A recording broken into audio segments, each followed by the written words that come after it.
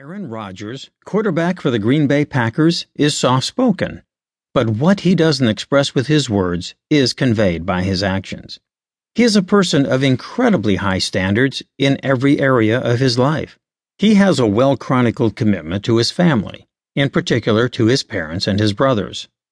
Perhaps even greater, he has a commitment to his teammates. He feels he is personally responsible for all of them achieving their maximum as players and as people. He believes that all people have that responsibility to each other. Rodgers does not think less of those who don't do their part. Instead, he works his best to help them achieve their own success. In his mind, part of that success includes helping others. He is the kind of person who believes in the best in all of us. He believes that we are all part of something much larger than ourselves, that we are all connected, and that by caring for one another, we are also caring for ourselves. He thinks that the good deeds of men carry over from person to person, generation to generation, and lifetime to lifetime. He thinks that the knowledge and wisdom acquired by any one man is transferred to us all, and that there is a form of connection between us that is beyond explanation. Part of this is just a testament to who he is as a man, but part of it also speaks to his faith. Rodgers grew up with two great Christian role models in his parents, his father being the primary one. Rodgers is active in his service when the lights go off and his season is over, spending much of his off-season working in his community in both religious and non-religious capacities. In a recent interview, Rodgers said that he loves to use his fame and celebrity to make a more soft-spoken and indirect impact on charities and organizations. Troy Murphy, pastor at his church, says, "Aaron will not stand on the bleachers and shout, but he will privately live that life consistently with Jesus. I love that about him." There was a time in his youth, as so often happens, when he began to stray from the teachings of the Bible.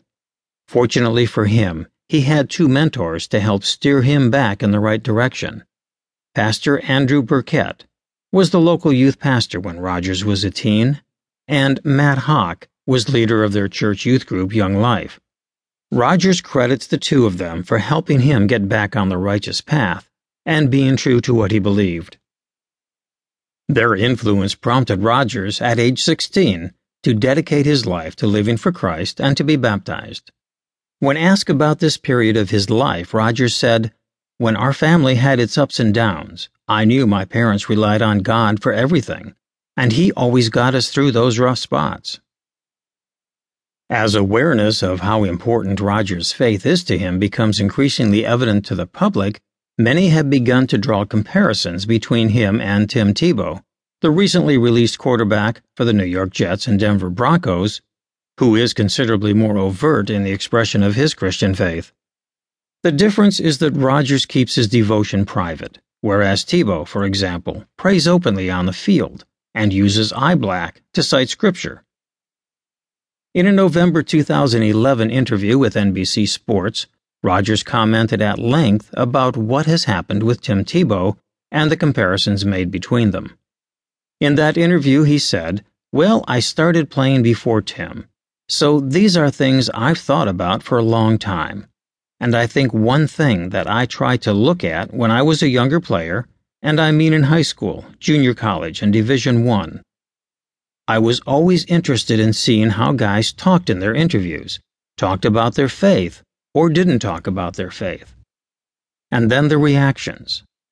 I know Bob Costas at one point was critical about a player thanking Jesus Christ after a win, questioning what would happen if that player had lost. Or do you really think God cares about winning and losing? I feel like my stance and my desire has always been to follow a quote from St. Francis of Assisi, who said, 'Preach the gospel at all times. If necessary, use words.' So basically, I'm not an over-the-top or in-your-face kind of guy with my faith. I would rather people have questions about why